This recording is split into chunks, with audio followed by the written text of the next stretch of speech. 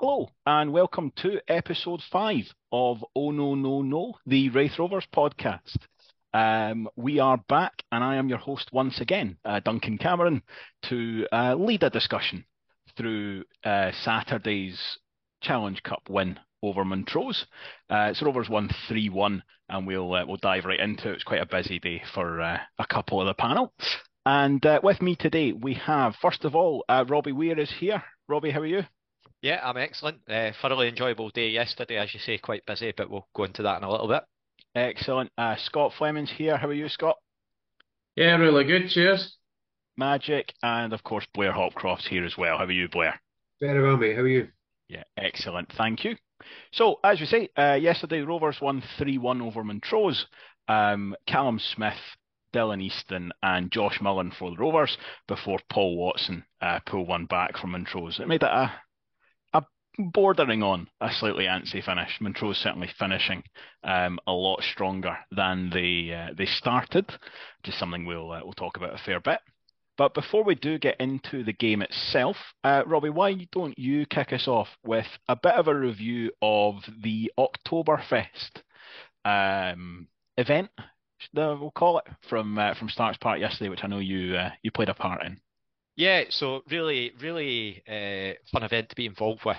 Graham Kilgour's obviously sent me a DM, basically on Twitter, just sort of saying, just a heads up, we're going to have an event on Saturday before the game. It's a Challenge Cup game, so usually it was in the Rafe Suite, which would normally be used for hospitality. Given it's a Challenge Cup game, there's maybe a little bit of a less demand, so they wanted to try something new, which again, to the credit of the club.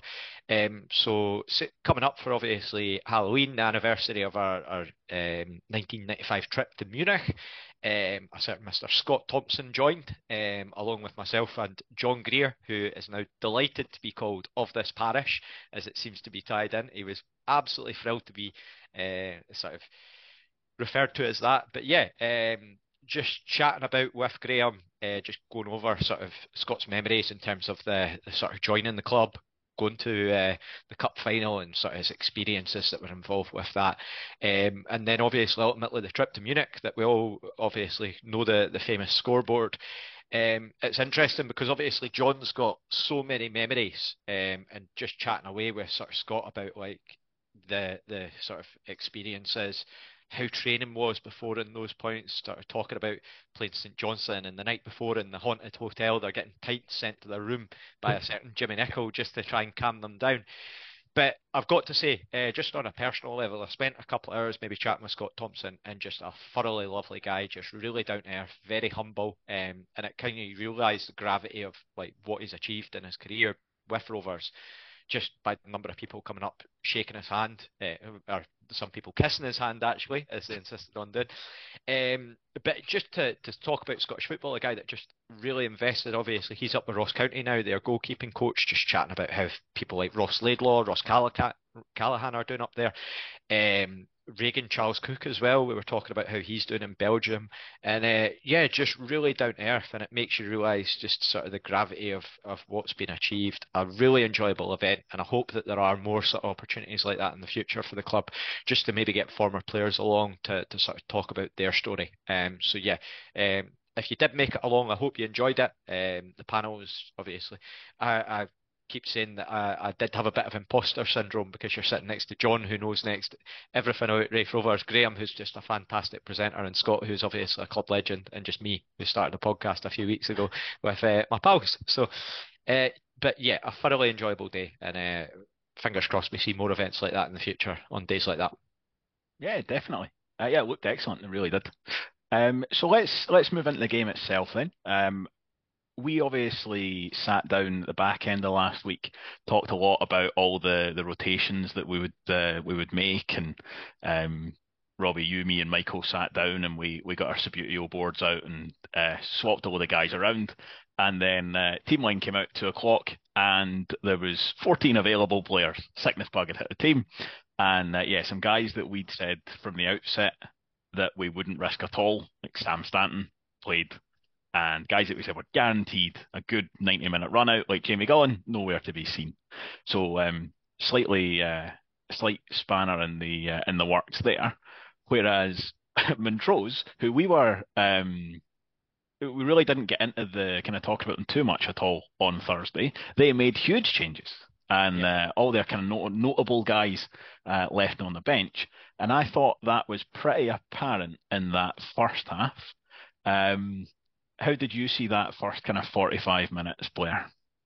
Um, yeah, I'd agree. The starting lineups for both teams were a surprise, but the first half had a weird kind of pre-season vibe about it. I thought, like, um, it genuinely felt like we cruised it, and it felt kind of disrespectful to Montrose because they've had a bit of form. Like, I was a wee bit, I wouldn't say I was worried going into Saturday, but there was a wee bit of kind of this might be a bit of a challenge. And within the first 15 minutes, I was like, it's home and hosed. Like they were all over them. Montrose couldn't get the ball out the box.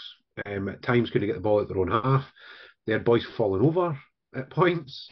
Weirdly, the other thing that really struck me, and I don't know whether it's just because we've been in the championship for so long, but the I put this politely as a man of my shape and stature, but the shape of some of the players in the Montrose team kind of set me back a wee bit. I was like, oh wow, yeah, forgot about League One.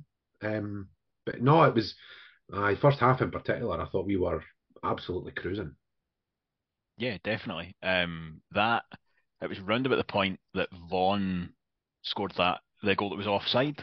Yeah, So exactly at that point, I was thinking this is going to be 3 or 4 yeah, without much kind of additional effort. Let's just to fall in the pattern of this game. Um, obviously, it then kind of turned almost into the second half as the Rovers players started to tire, and we only really had 2 available subs to make.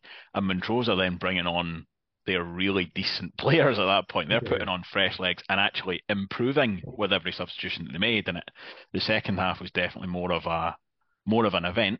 But what did you think? What were your thoughts on the game, Scott?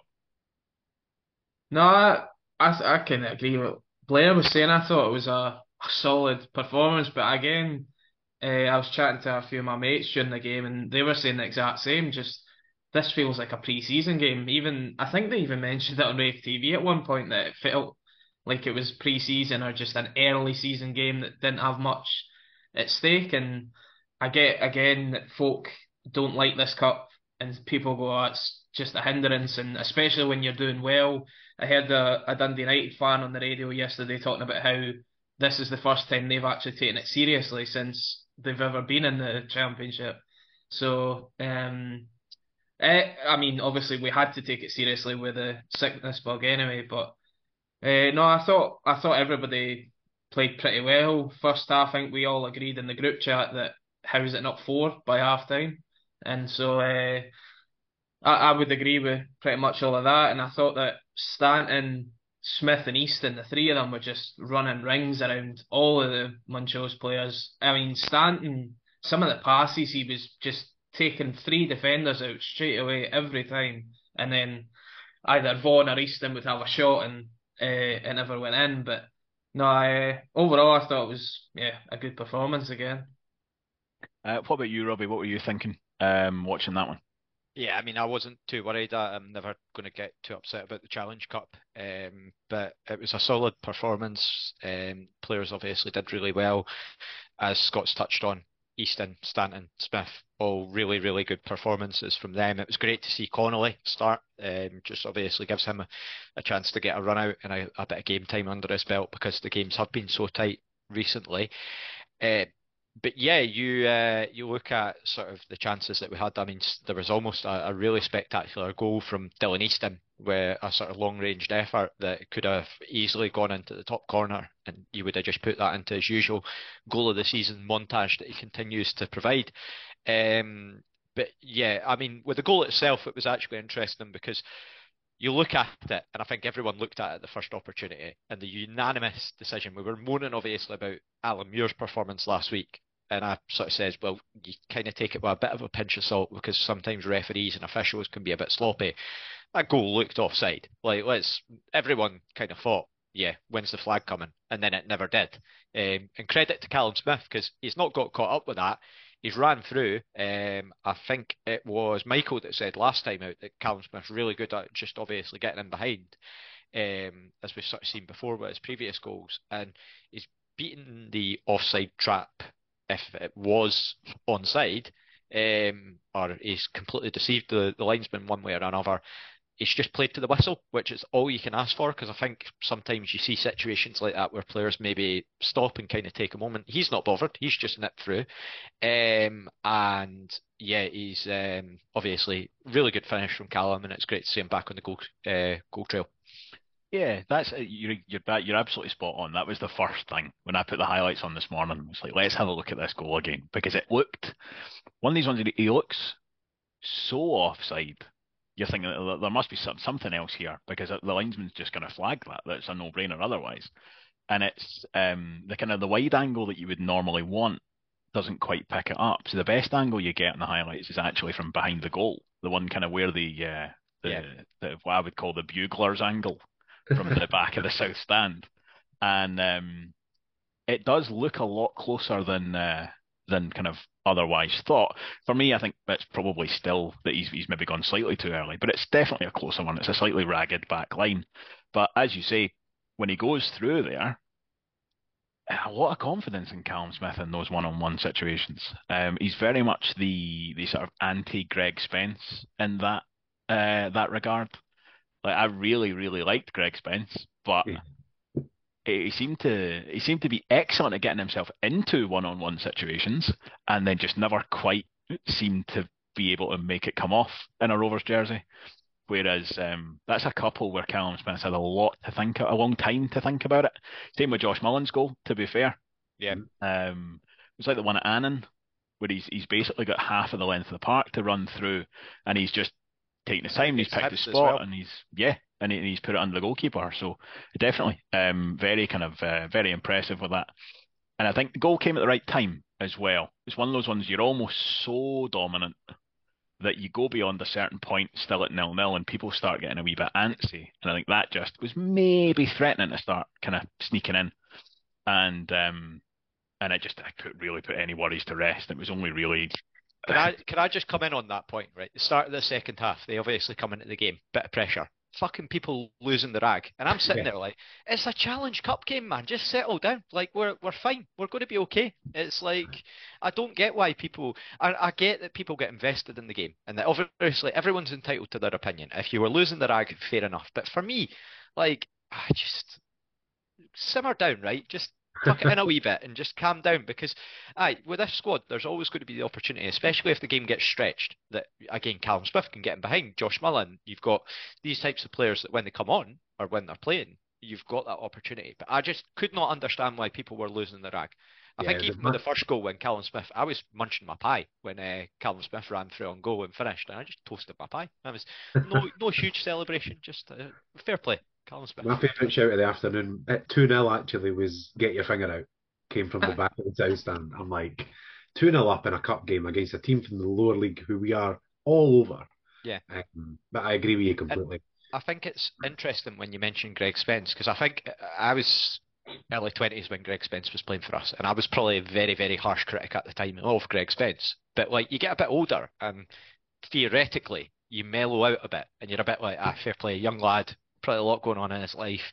And I feel a bit guilty now about how sort of much I slaughtered Greg Spence when I was younger, because he actually comes across as a really decent guy as well when you hear about him. So, aye. I thought just to go back to the goal and the onside offside thing. I actually thought it was. I thought Vaughan's. I personally didn't. And again, there was no replay of the one that he scored and got chopped off. But for me, he came between the kind of two centre halves after the ball. I didn't quite get how he could have been offside, but perhaps I think Duncan's right when it with the actual goal, the Callum Smith goal. When you see that further out angle, the centre half loops and does that kind of coming out run kind of thing to make Yeah, him look offside. And the ball's played to Vaughan, and Vaughan misses it, and the defender misses it, and then it lands at Callum Smith. So I remember at the time thinking, "Oh my god, I didn't even see Callum Smith. Like he almost came from nowhere at that point." But when you see the wider angle, their left back, who's right beside the linesman, is definitely a bit deeper. right. I think it was certainly a bit closer. That in real time, it looked, for all the world, he looked a mile offside. I think it's one of those ones where you look at it and you think that's too good to be true, and then you Yeah. start doubting yourself in your head because you probably don't realise how tight it is at the time, and then he's clean through because their defence is fucking miles away from him. Yeah. Like they're never catching him. He's away. When you watch Smith, he looks over his shoulder. When Aye. he shapes it up, he kind of looks back to go, have I missed the whistle? Because nobody came with him. And he kind Aye. of does that look of, oh no, we'll just keep going. That's fine. I'm absolutely certain though that Adam Masson will be claiming that as a deliberate threaded pass for Smith. The pinpoint accuracy. When you hear about what Adam's play him like, through. I completely believe that as well. He's from all everything that I've heard about him, he just seems a really enthusiastic young lad. I So really yeah, enjoyed that moment in the first half as well. Adam Masson picks at the ball and kind of comes out of defence, and no one comes near him, so he just keeps going. he's And no one comes near him, and then he's at the edge of the box. He's the polar opposite, but it was like big Marvin Andrews against Greenock Morton back in the day when he just went on a run for about 40 yards with the ball because nobody was picking him up. It was like Right. watching that again. What I liked about that was you could see as he was going, he was like, "Oh, Confidence. nobody's closing me down. Nobody's closing me down." So he's still going because he's like, "Well, I'm duty bound to keep going until somebody stops." But by the time he releases the ball, he's so far up. He's like, "Well, listen, the box is there now." I mean, he just keeps going. He plays it off. He's looking for the 1-2 as he cuts into the box. Love it. Like, aye, fair play, quite right. That's a lot of that's what you need though. But that's how you create chances sometimes. As players are picking up. Sometimes you need your centre half to have enough confidence to step out. So Just good to see. to Talk about touch on chances again. that we missed. Just before we go on to the sort of chances that we miss, I just want to say, yeah, fair play to Adam coming back in. Really happy to see him get game time and just look a really assured performance next to Scott Brown because I get that it's not easy. You have that game against Airdrie where obviously it doesn't go to plan, but people make mistakes, so just keep his head up and stick in there. And he's obviously, you're probably thinking, oh, I'm a centre back, but I'm getting dropped for a midfielder. But fair play to him coming back in, so I'm really happy for the lad, and hopefully it can do his confidence the world of good, and he just sticks in there and can go and kick on because he's got all the attributes. It's easy to forget that he went and played at Ibrox against Ryan Kent, who was in the Europa League the season before. I don't know what Adam's trajectory has been in terms of his career, in the sense of he was probably at school when that was happening, or just out of school when that's happening, and then he goes to Ibrox and plays against Ryan Kent, and to all accounts did reasonably well. So yeah, really happy to see him get that game time and just get that bit of extra experience. Yeah, Scott Brown actually mentioned that. He was in the Macmillan Club after the game. John Greer brought him up for a blether, and he was talking about. He said actually quite rightly, he's kind of shown that he's a bit disappointed not to be playing, but getting dropped for a midfielder, if you like. And Scott Brown was saying that he's got every right to feel like that, but actually every time he's come in, he's done a job. So yeah, absolutely, hats off to Adam because we spoke about this last week, but it's not easy when you're in and out the team all the time to come in and then do a job. But yeah, he did a good job today. Especially when especially when, as you say, played at Ibrox, played it right back at Ibrox. Yeah. So even when he's getting in, he's not necessarily getting to play in the same position every time. That's that's never easy. And he had a bad night up at Dundee, didn't he? The quarter final last year. They kind of singled him out a wee bit. He did, but I think as much as that, there was a change of shape in that as well. Yeah. So they went to the back three, and I think it was. I mean, I watched that game on the telly, but I thought it was a failure of the system as much as, more so than it was a failure of Adam Masson individually. Yeah. And then that was really what was being corrected. It was like, right, this back five isn't working at all, and he was the natural one that had to come out. So I think he was kind of hung out to dry a wee bit. I felt it showed him up. It hung him out to dry, I suppose is the best way to put it, because it wasn't his natural position. He's not a right back, he's a centre half. So to play on the right hand side of a three is almost another position altogether.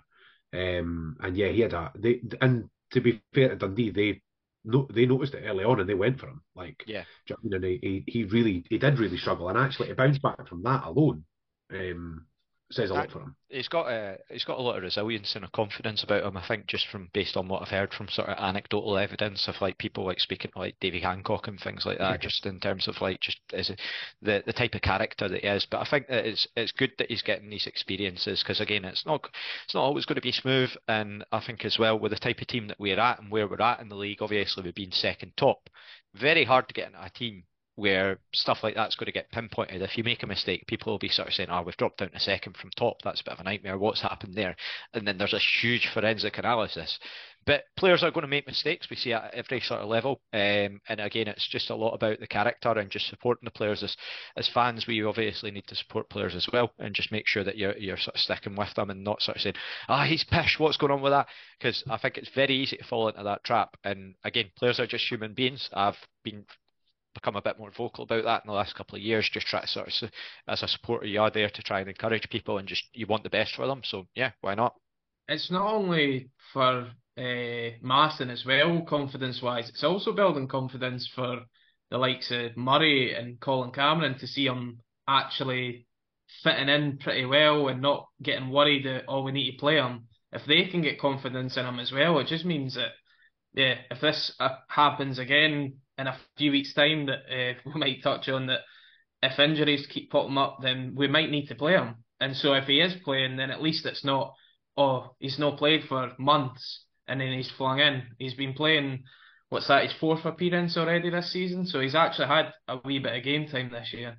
Yeah. Yeah, definitely. And I it think doesn't look out of place, no, which is the main thing, because you've seen that before. I think the one that springs to mind is I think it was Grant Murray pitched Colin Watson into a derby at Colin East End Wilson. Park. Colin Wilson, that was exactly You who know it what? was. The weird Um, thing about that one was that he played up in against Ross County in a League Cup game. We scalped them 4-1 the week uh-huh. Midweek before. So I was there. he seemingly had a really good game that game, It was and great. then gets put in at the derby. And I think he'd like broken his wrist or something like that's what I that. was going to say. He did have a Aye, broken arm at the time, which is not aye, ideal.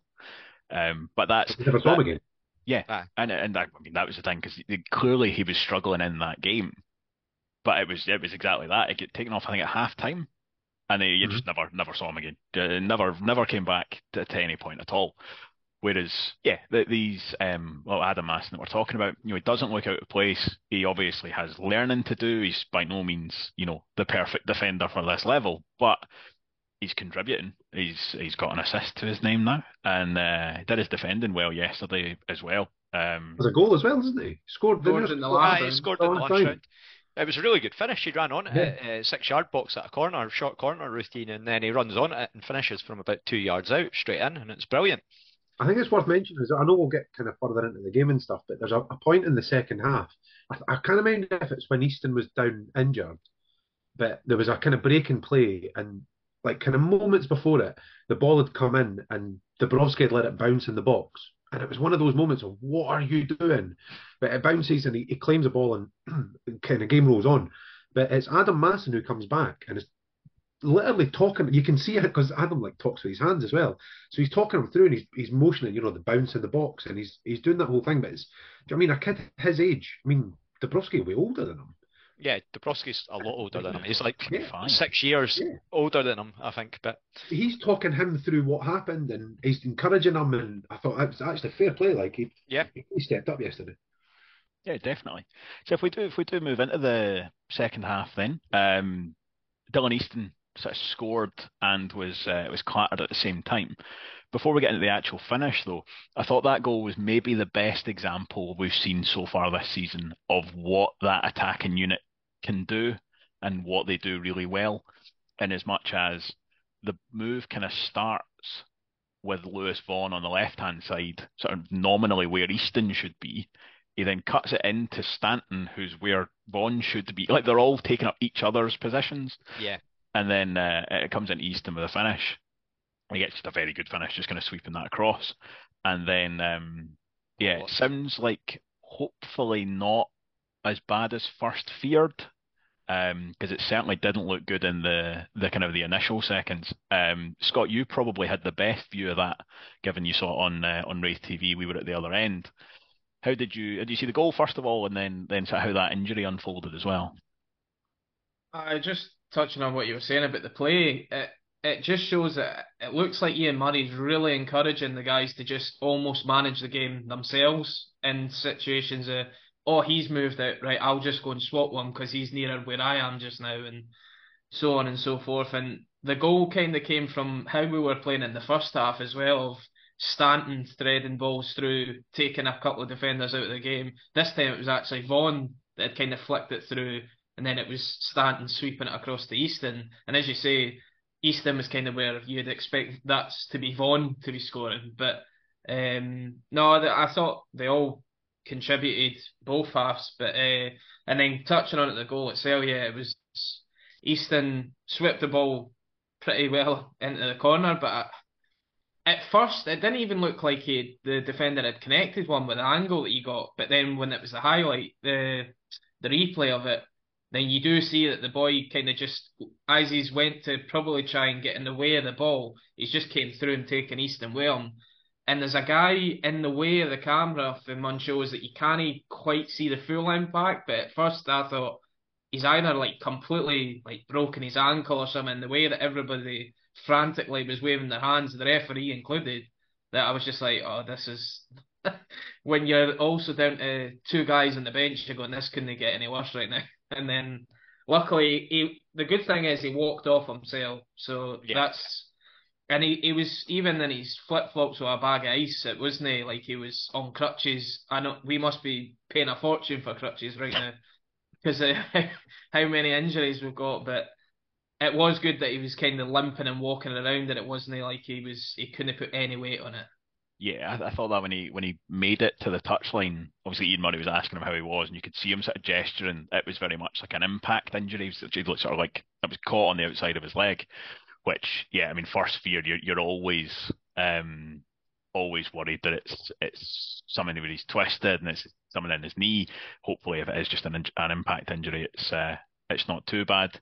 Given we only had two outfield substitutes, for that being the first enforced injury, obviously at least Josh Mullen could come in sort of like for like, and he got a goal himself. A little bit like we're saying with Callum Smith, he's got a long time to think about that finish, and does very well with it.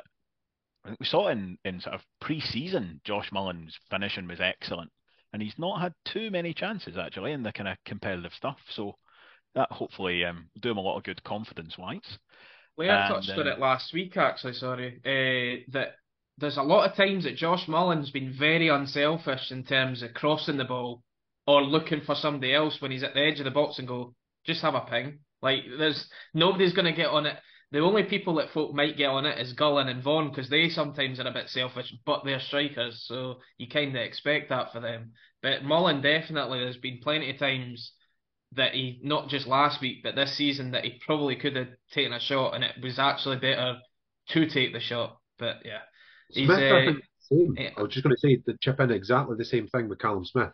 One on one with the keeper, obviously, he'll take his chance, but he's always looking to square it, always looking to slot something in. There was Yeah. one yesterday in the first half. He kind of broke through on the right hand side, and he just needed to bury it, and he tried to kind of put it through to Vaughan, and the defender kind of cut it out. But it's the same thing, like just put your laces through it. then Montrose then got one back. In the interest of time, I'm going to compress 2 points together here, and it's going to sound like I'm picking on him a wee bit. But Scott Brown was the sponsors' man of the match yesterday. Also, though, potentially at fault for that goal. Robbie, do you think so? I mean, yeah, but I'm I'm reluctant to criticise the guy because he's done really well since he's been playing in defence. And again, there's we're going to have sort of these goals that are going to come up and be conceded at points. We're never going to be completely flawless throughout the season. Ideally, if you can get a clean sheet, great. But yeah, I'm not going to get too upset about it. Again, Challenge Cup, as long as we keep the wins on the go, then fine by me. Yeah, I, that was a a slightly mean-spirited question because that's yeah. I think that's exactly the kind of goal that you're going to lose when you're playing a midfielder in defence, Yeah, and you just have to accept it. It's a little bit like we said at the start of the season. You sign a goalkeeper who's only played 30 senior games previously, or last season we brought Ryan Nolan in. And it's like, okay, here's a defender who's not played very many games. You accept that the risk comes with making that decision.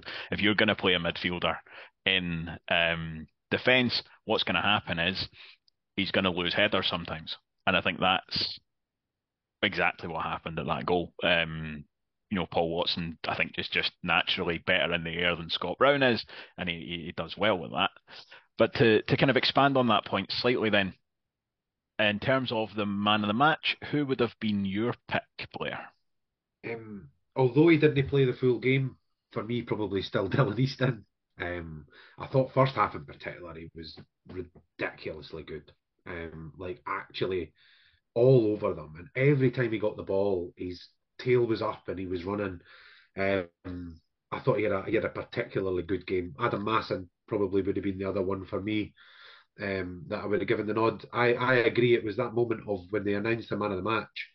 I wonder if his mum and dad had sponsored the game, because it wasn't like he'd had a bad game, but it was one of those moments. I mean, you sometimes hear it in the South Stand as well. That moment of what, Him. really? And it was one of those. He didn't have a bad game, but he didn't stand out by any stretch. Yeah, that was my thoughts on it. It was really a case of everybody played well. That was Yeah, a good performance. Everybody played well. But if you were starting to sort of go by process of elimination to find someone, so we did concede one, and there was one guy beaten in the air for it. So maybe I'd have put a line through him sort of first, and then yeah. worked through. Um, what about you, Scott? Who would you have had as your man of the match yesterday? To be honest, you could have given it to any one of that front four. That's who I was expecting it to be, one of them four. But then, yeah, when it was Brown that was announced, you kind of go, all right. Yeah, you But said okay, fine. as you say, I didn't think he had a bad game, but I just thought because we didn't get a clean sheet, it'll go to one of the boys up front. But I probably would have given it to Stanton. Just again, he just looks like it almost looks like he's not even caring when he's on the ball. He just runs like and everybody doesn't catch him, and yet he doesn't look like he's running fast. He Yeah. just he's just gliding, and then he just picks out a pass, or he just runs past another guy. And no, I thought he was really good yesterday again, and possibly one of the best players this season. Absolutely. Robbie, I'm interested to hear your man of the match, because there's a good chance here that between the four of us, we might have picked a different individual from that front four. So who would you have had? Right, Callum Smith. Yep, I've got Lewis Vaughan as mine. Have So you? like that's an excellent demonstration of how good a unit that front four is. Is that I I'll let thought you you were going to say how explain good your a unit choice. this podcast is. Yeah, Callum Smith, I thought that just a superb finish in the first half, and he was just everywhere. Just looked really thriving, just happy to be out on the pitch and doing his thing. Just you always get the feeling that he's going to have at least one opportunity in the game. And like Blair touched on, he did come in, and if he maybe could have had a couple of goals, given that he sort of had that one on the right hand side where he opts to cut it back rather than shoot. If he maybe taken the shot, could have had one that was low across the goal like he did against Morton. But yeah, just a real player that I've been pleasantly surprised by when he's sort of signed for us. And obviously, again, you see the sort of, I think Jack Hamilton sort of grabs the headlines when you look at our summer signings, and obviously Dubrovsky and Mullen. Mullen's got the track record at this level. Dubrovsky's been reasonable for Queen of the South, and sort of had those glowing reviews wherever he's played. Whereas Callum Smith, it was kind of like you've seen him at Dunfermline and Accies before, and Ian Murray just seems to be able to pull the best out of the guy. Because you look at what the Airdrie fans were saying last season, and they were saying he wasn't as good last season, but the season before under Murray, he was unplayable, and he probably would have moved on if his contract was sort of up there. But I think he was just enjoying it. So yeah, I've been thoroughly impressed with Smith so far, and I think that yesterday was just another performance that just sort of reinforces that viewpoint that he's just been a very, very good signing. Probably, I would say, the signing of the summer so far. But again, we can look at that in a future podcast when we're going over things. So yeah. Yeah, I think that's a definitely. good shout. I was going to say I am when he first signed. I didn't write him off, but I wasn't enamoured. I wasn't excited about it. I thought he was going to be another Jamie Gullen, to be honest. A guy who'll come in and work hard, but maybe no offer the goals that we needed. And I think credit to him as well, because I don't think he had a particularly good game last week. Nothing seemed to stick for him. His first touch kind of let him down a few times against United. But to come back in this week and play as well as he did. But yeah, I think Robbie's hit the nail on the head there. I think he's been a great signing. Yeah, absolutely. I agree entirely, and I think as I say, for me, I'd have had Vaughan as my man of the match, but for almost the same reasons as we've said. For you could pick any one of that forward unit. I think that's when he's at his best, when he's just sort of operating really wherever he wants in that, within the opposition's half, and he was kind of at the heart of a lot of good stuff. Didn't get his goal in the end, but yeah, really, really good from Really good. He had the assist for Mullen, didn't he? Mm. Yeah, it was Aye. really good ball. Aye. Yeah, I said yesterday the Lewis Vaughan knows where that Montrose pass is going before the boy decides he's playing it. Hmm. Like he looks up and he goes to play the pass, and Vaughan's already halfway across it, and he takes a couple of touches and then just plays. I think it's outside of his foot. He plays Josh Mullen in. Josh Mullen then got about a quarter of the park to himself, and it's a very good finish. Yeah, I really think good. that probably takes us through yesterday's game, One which final point, yeah.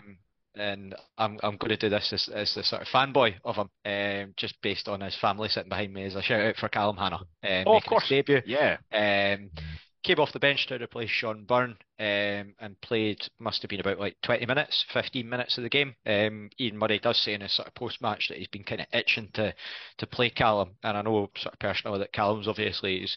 I think it must be frustrating when you go and play every Saturday for Kirkcaldy and Dysart, and then you go in and you can't get a game because obviously it's a big jump in quality. But he's going to learn, and I'm not even a family member, and I'm really fucking proud of him. Like just watching him grow up as being a teenager, and then he's going through obviously he's Fife Elite, and then he goes to Dunfermline, leaves Dunfermline to play for Kirkcaldy and Dysart, made that choice himself.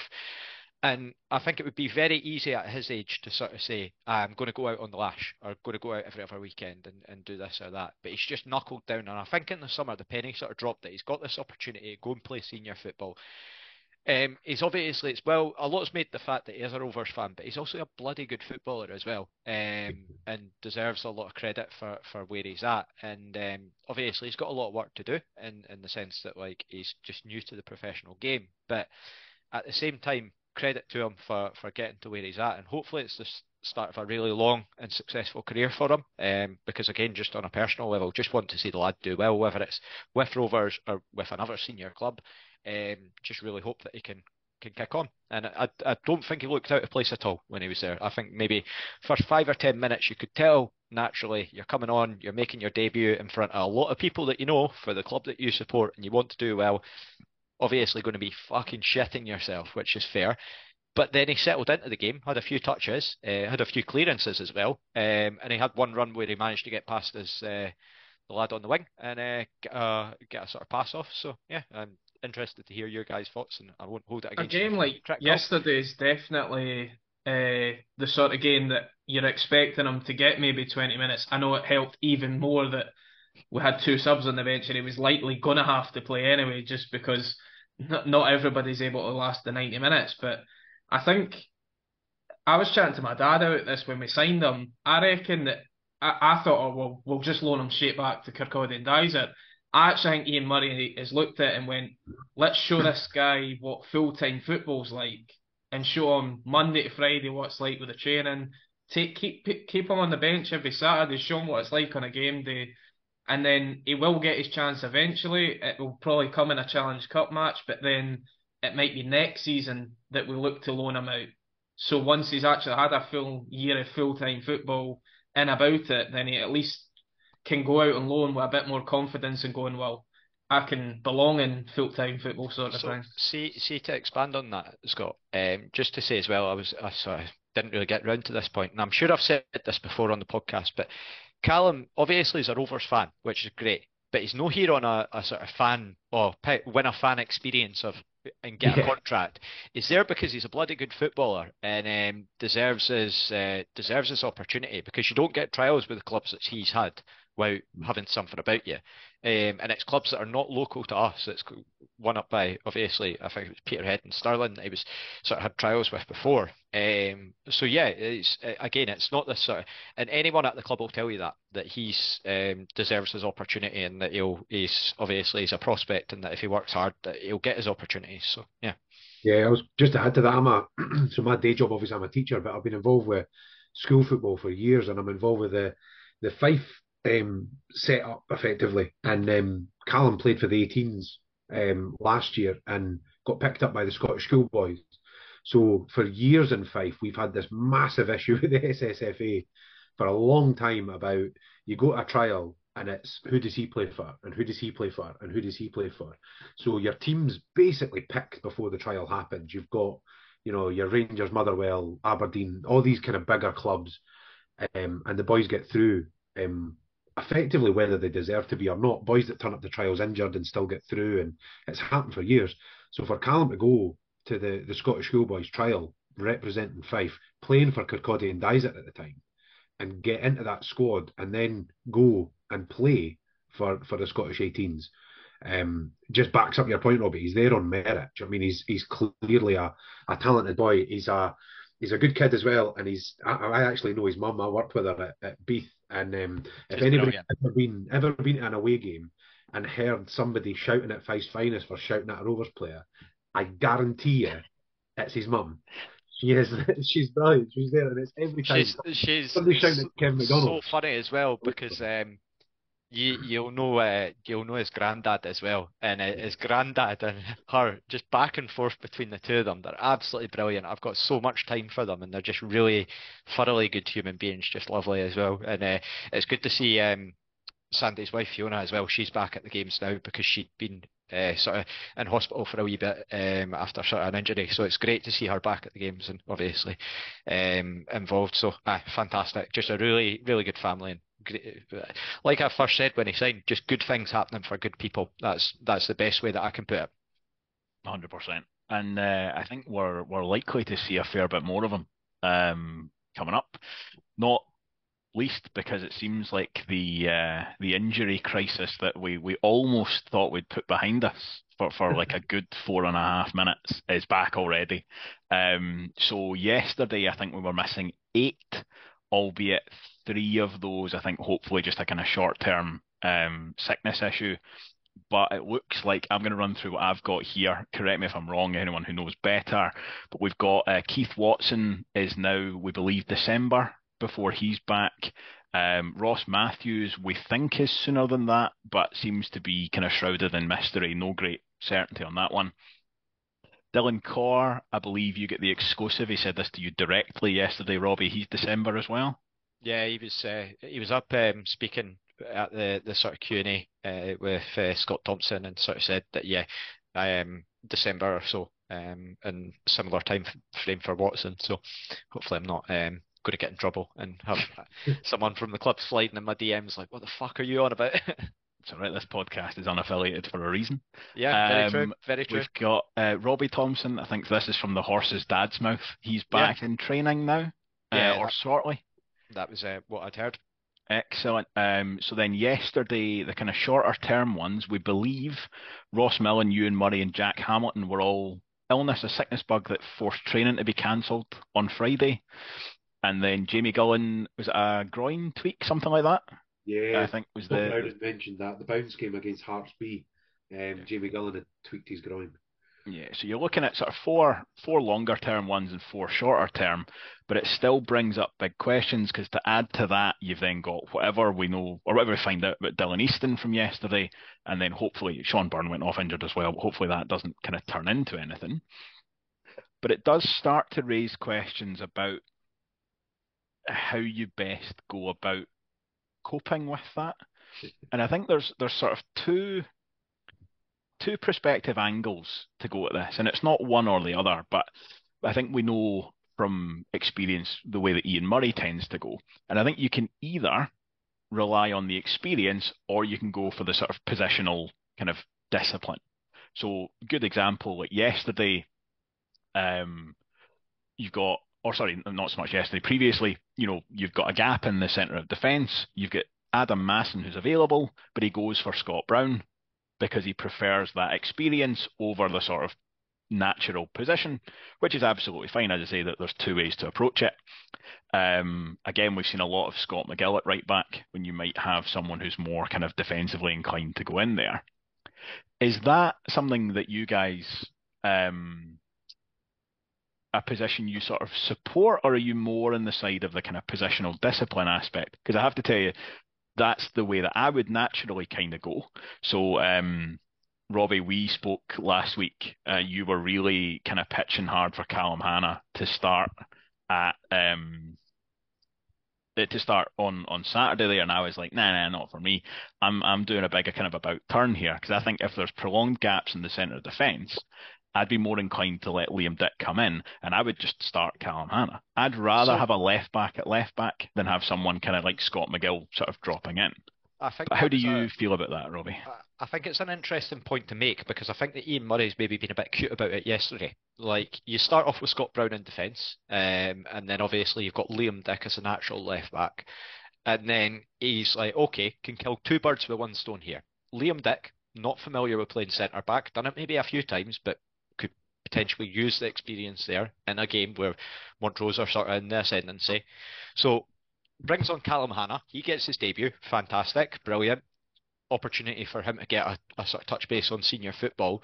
Moves Liam Dick into the centre, which gives him that experience, and then you can put Scott Brown further forward. So yeah, I think we're sort of defensively, I think we're a bit of a sort of at a stage where we're going to have a bit of jiggery pokery in terms of making players play out of position, having to take bits away from other parts of the squad. Because central midfield, obviously, you've got Stanton that can come a bit deeper and play next to Burn. We've seen that against Dundee United, and Scott Brown sat there. So I think that it was a good opportunity for Ian Murray to sort of maybe have a chance to see how that would work with Liam Dick there. Again, obviously Callum is going to be very raw, but he's got a lot of talent there.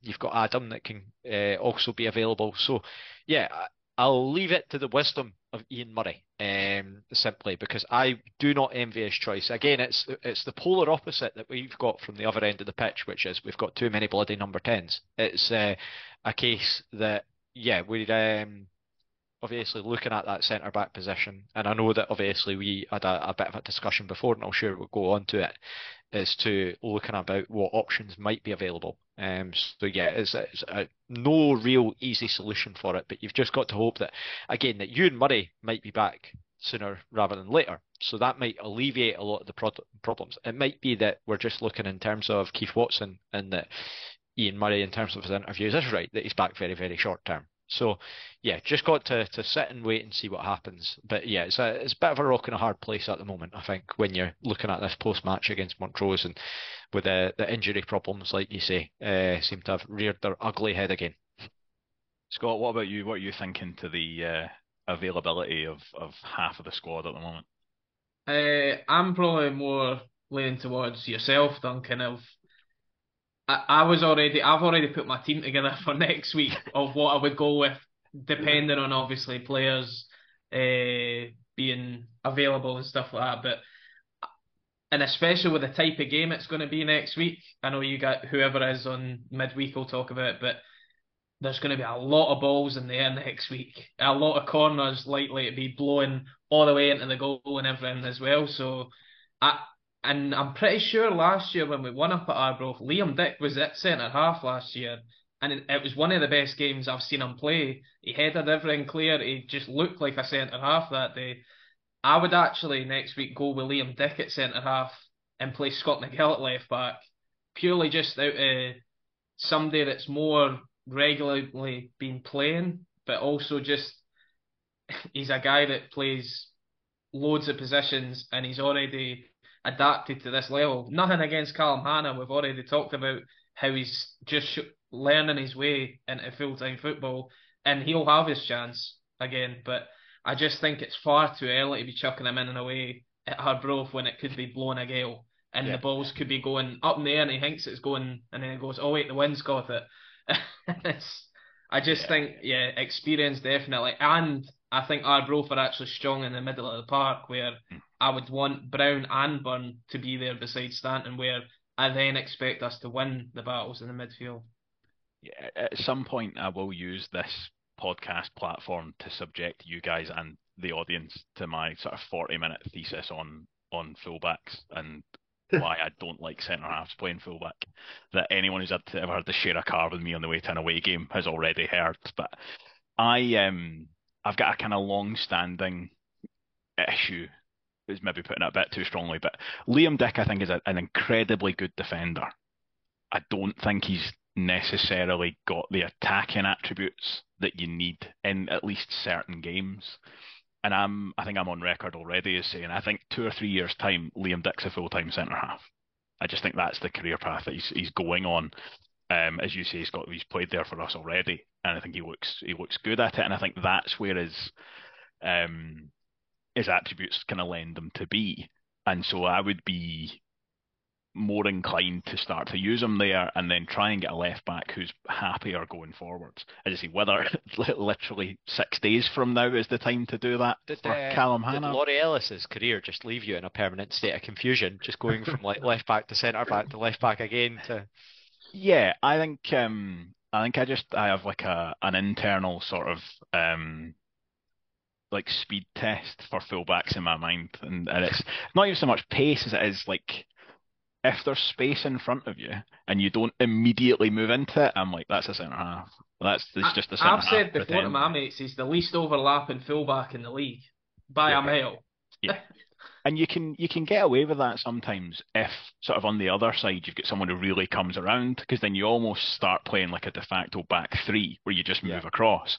But with the way that Ross Millen plays, I'm starting my fullback thesis already. But the way that Ross Millen plays when he crosses from deep, what you actually want is a lot of the time, you saw it with Regan Tumilty and Kieran McDonald. If one of your fullbacks is crossing from deep, the other one should really be actually an option where he's Yeah, potentially arriving from that side. Whereas we don't really get that. Both of our fullbacks kind of top out at the halfway line. And I just think that when you're matched up kind of one for one in the other half of the park, that's really where you need to start getting someone forward.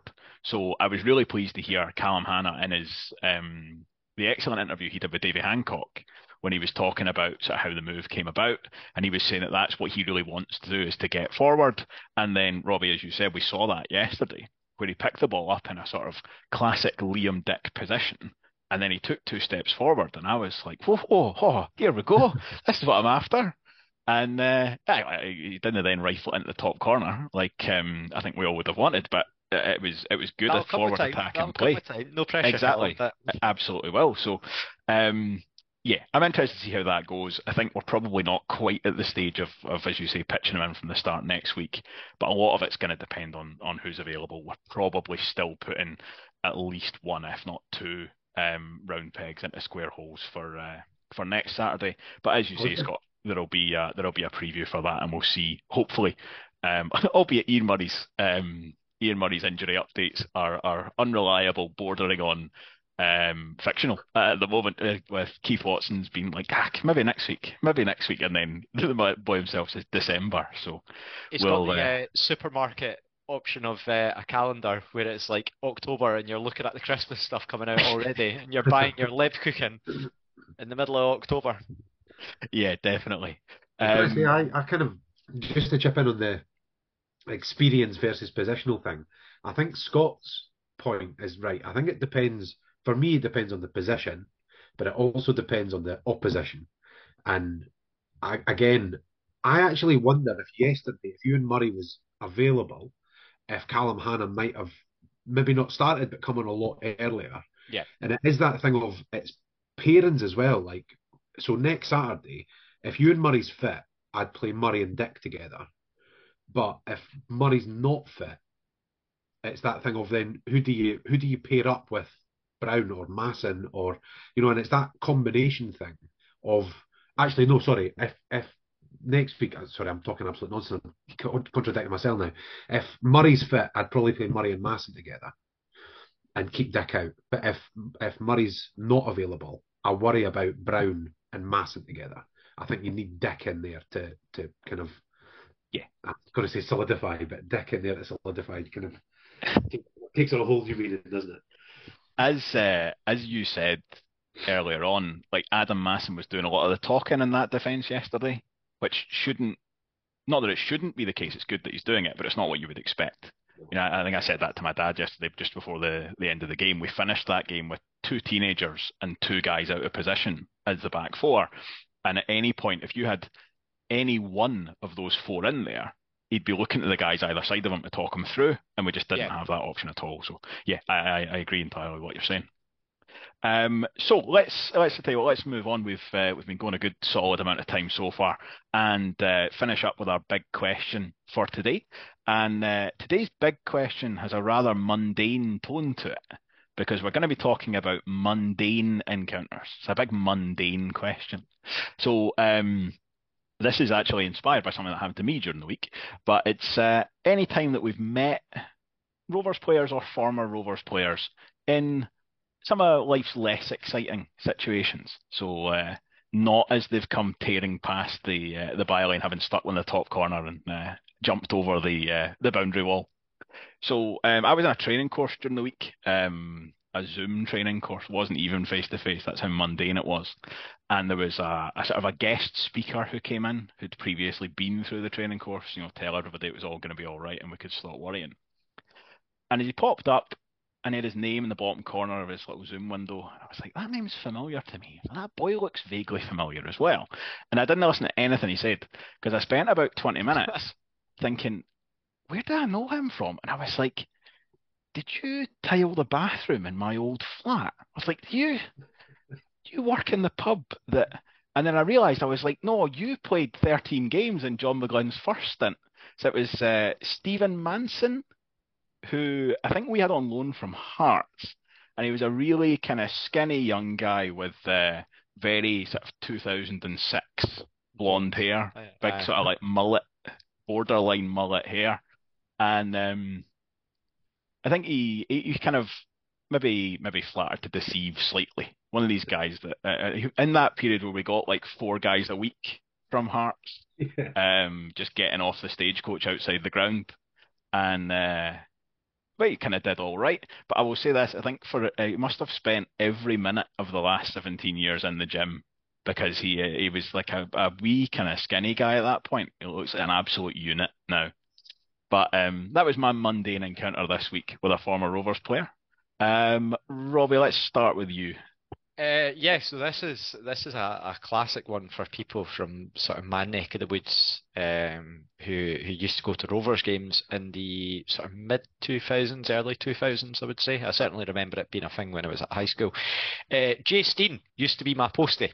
So yeah, that was sort of the thing. And Jay Steen, he used to play for Rovers, but other than that, to be honest, I've not actually had that many mundane encounters with players. The only other one that sort of came to the top of my head was and he was at Alloa at the time, but obviously played for us before and sort of recognised.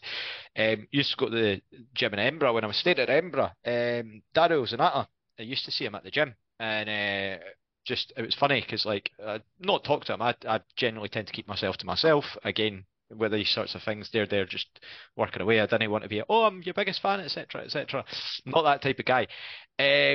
But it was funny because I went down to me and Kev of the first podcast, and who'll be back on no doubt soon. Hopefully he's back from his COVID stint very shortly. We went down to Stranraer and I was telling him about it, and like the ball went out for a corner, and Zanata looks up and he looks at me, and you can tell in his head he's thinking, where the fuck do I know him from? And it's ticking over, ticking over, ticking over. You go, oh right, how you doing? So yeah, and then he was the one that actually told me that John McGlynn was coming back. He was like, oh, you're getting a scout from Celtic, and I was like, I don't know who it is, and I was like, oh, that'll be John McGlynn. That's great, that's fine, nice for us. Regan Henry's coming back as well. Oh, even better.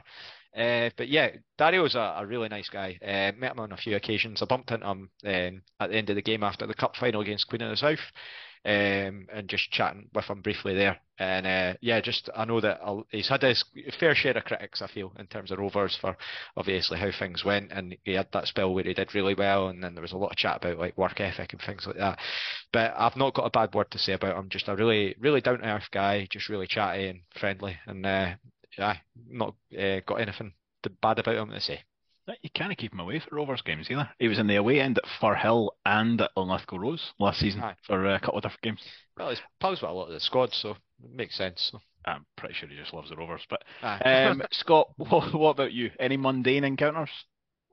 I think I said it into the group chat last night. I've not really came across any players in regards to outside of the football, and sort of it's always been ex-players at games. Or I mean, I played golf with Jason Dare, but it was purely down to the fact because John Greer knew that my dad knew Jason Dare, so he just paired us together.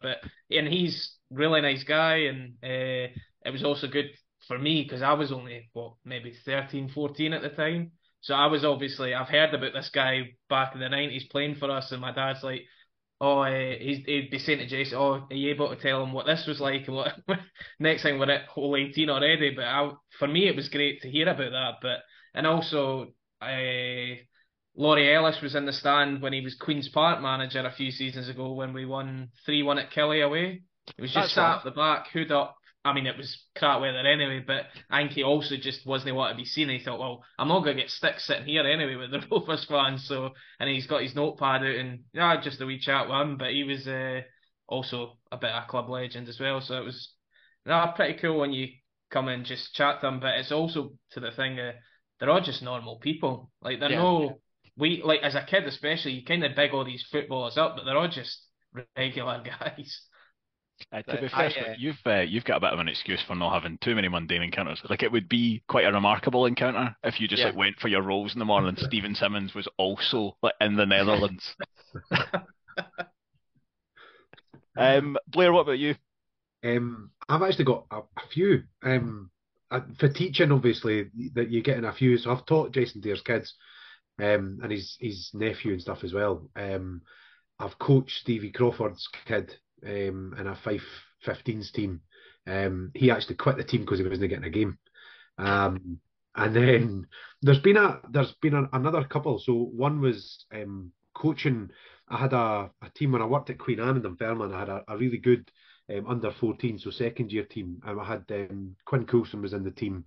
Ryan Schiavone that plays at East Fife, and there was Miller Fenton that's at the Pars. Really good wee side, and we got to the Scottish Cup semi final. And we draw St John's away from home, which is the Catholic school up in Dundee. And we go up there to play them in Perth, actually. It's a neutral ground because it's the semis. And Mark Whatley is the coach, which was quite good because we pumped them and then went to the final before it got beat. So that was quite good. But my favourite, I have to say, and this will be, again, if you live in Kirkcaldy, I'm probably not alone in this. So I bought myself a Kia Ceed a few years ago. And it was from Arnold Clark in Kirkcaldy. And it's one of these where you buy the car and they send you this little video of one of their, I don't know what they call them, super reps or something, going around the car, showing you how the reversing camera works and all the rest of it. And it's none other than your friend and mine, Lee Bryce, who's shown me around this car. And I remember still videoing the video and sending it in the group chat, like, Lee Bryce has shown me my new car. Lee Totally. Bryce, a classic of the get better every time he didn't play Yeah. Yes. Same with genre. Manson, to be fair. Yeah. Yeah. Yeah, you're absolutely right. Um, yeah, definitely. And I tell you what, we want to hear your mundane encounters with Rovers players as well, either through video or face to face. But that will bring us home for today. So thank you everybody for listening. Thank you, gents, for joining me. As always, you can follow the podcast on Twitter at ONNN Podcast and on YouTube at Oh No No No Podcast. As always, if you know anybody who's into Rovers but hasn't heard the podcast yet, please let them know. And we will be back almost certainly Thursday night, if not then Friday morning, with a preview of the trip to Arbroath. So that's everything from me. Guys, I'll just give you the time to say goodbye. Cheers, guys. Thanks for listening. They've just saying bye. Cheers. We're all holding on to this here. No, thanks for listening. Just to say as well, I want to say a big thank you for Graham Kilgour again for yesterday, for getting that organised. John Greer as well, just really put me at ease in terms of obviously the Q&A thing, and to Rave TV as well, who gave us a small shout out on that. So yeah, I really appreciate obviously everyone that's for those sorts of things because they do mean a lot as well. And again, it's just something that we're all passionate about. But thanks for taking the time to listen, and we'll see you next time. Thanks, everybody. Goodbye.